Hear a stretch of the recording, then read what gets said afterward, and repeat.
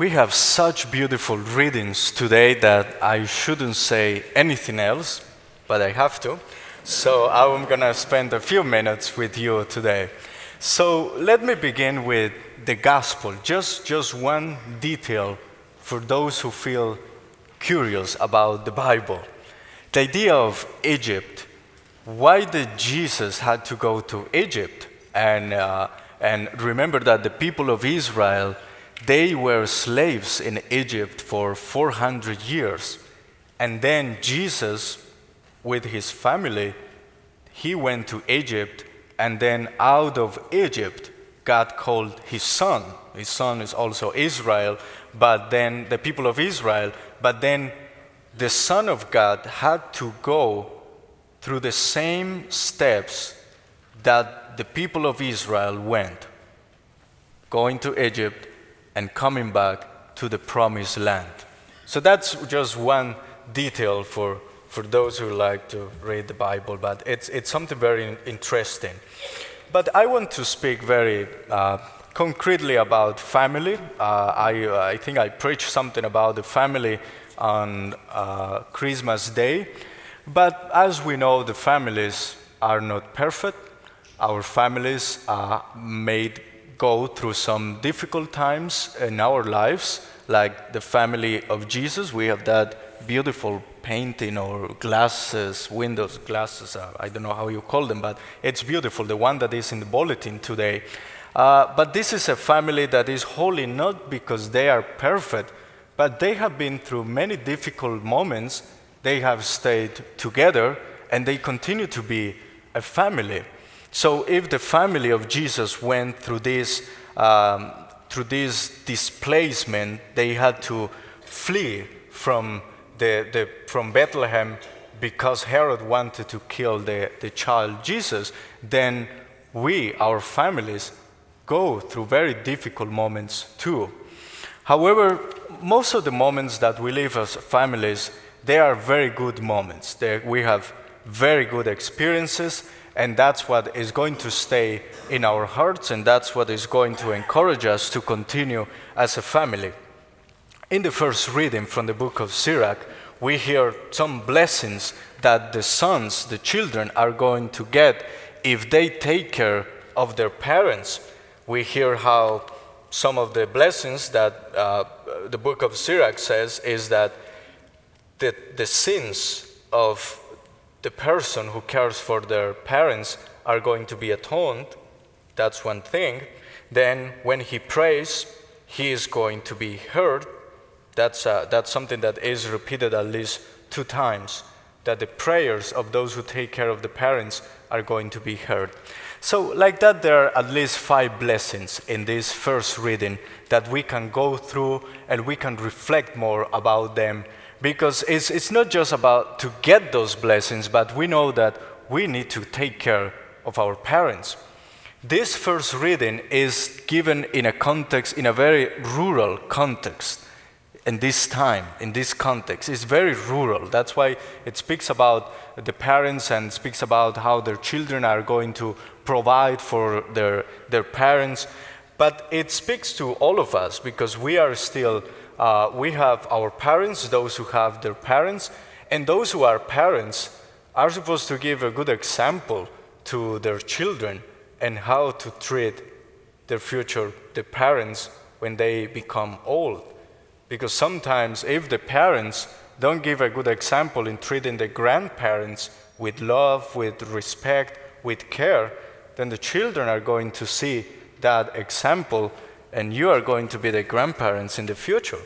So it's important to take care of our grandparents. Pope Francis always speaks about, here in Philadelphia, he said that 3 words need to be present in all families.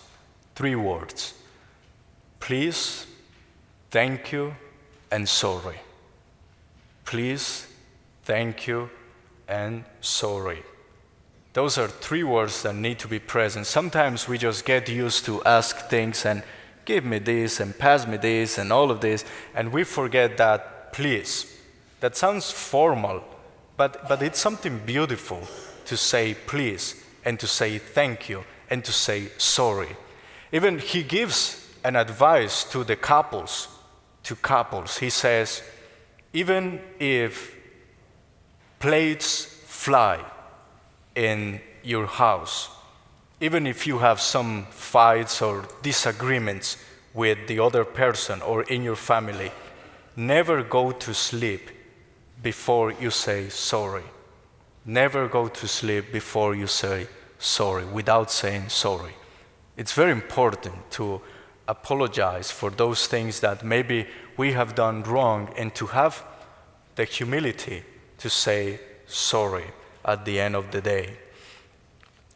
And then the second reading, St. Paul, I invite you to, during this week, please go back to that reading that it was beautifully read by Chris. It was very beautifully read. And go back to that reading and reflect on this. It's from St. Paul to the Colossians in chapter 3.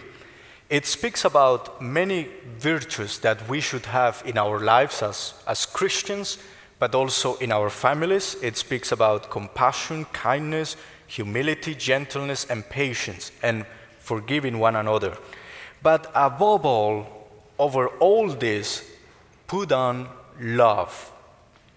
Even if we disagree, even if we have people who think differently at home, people who react in a different way, we cannot forget that we must love the other person. Even in the liturgy, we, the priests, put all these vestments on, the alb and this cincture, and then the stole, and then we put this big one, chasuble, on.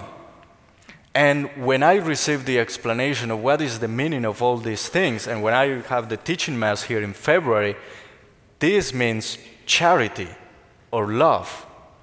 And it's resembling the reading of St. Paul to the Colossians, that above all, over all these things, you put on love, charity. That is the meaning of this thing called chasuble. So that's an example for our lives. Even we are kind, we are compassionate, we are humble, we are gentle, we are patient, we have disagreements, we might have our fights during the day, we might have difficult moments, but above all, we need to put on love. That cannot go away, and we see that example in mothers whose children are even in prison, but the mother is always praying for that child. The mother is always there for him. And that's something beautiful that we need to continue to do. Above all, put on love. And one last thing is prayer. It's important to pray as a family. It's important that parents teach their children to pray. My dad had a very simple prayer. And when I was a kid, he taught me, when you go to sleep or when you wake up, just say, in the name of God and the Blessed Virgin Mother. That's all you have to say. Add an Our Father, a Hail Mary, but always say, in the name of God and the Blessed Virgin Mother. And then when my grandmother came to live with us, I realized that she did the same. Every morning and every night, she did the same. That means she taught my dad, and my dad taught me and my brother.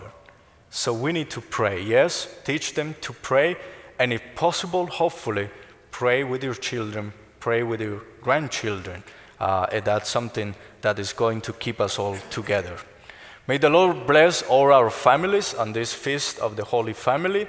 We are going to pray together a consecration to the Holy Family after communion at the end of the Mass, and we are going to receive a special blessing for families today.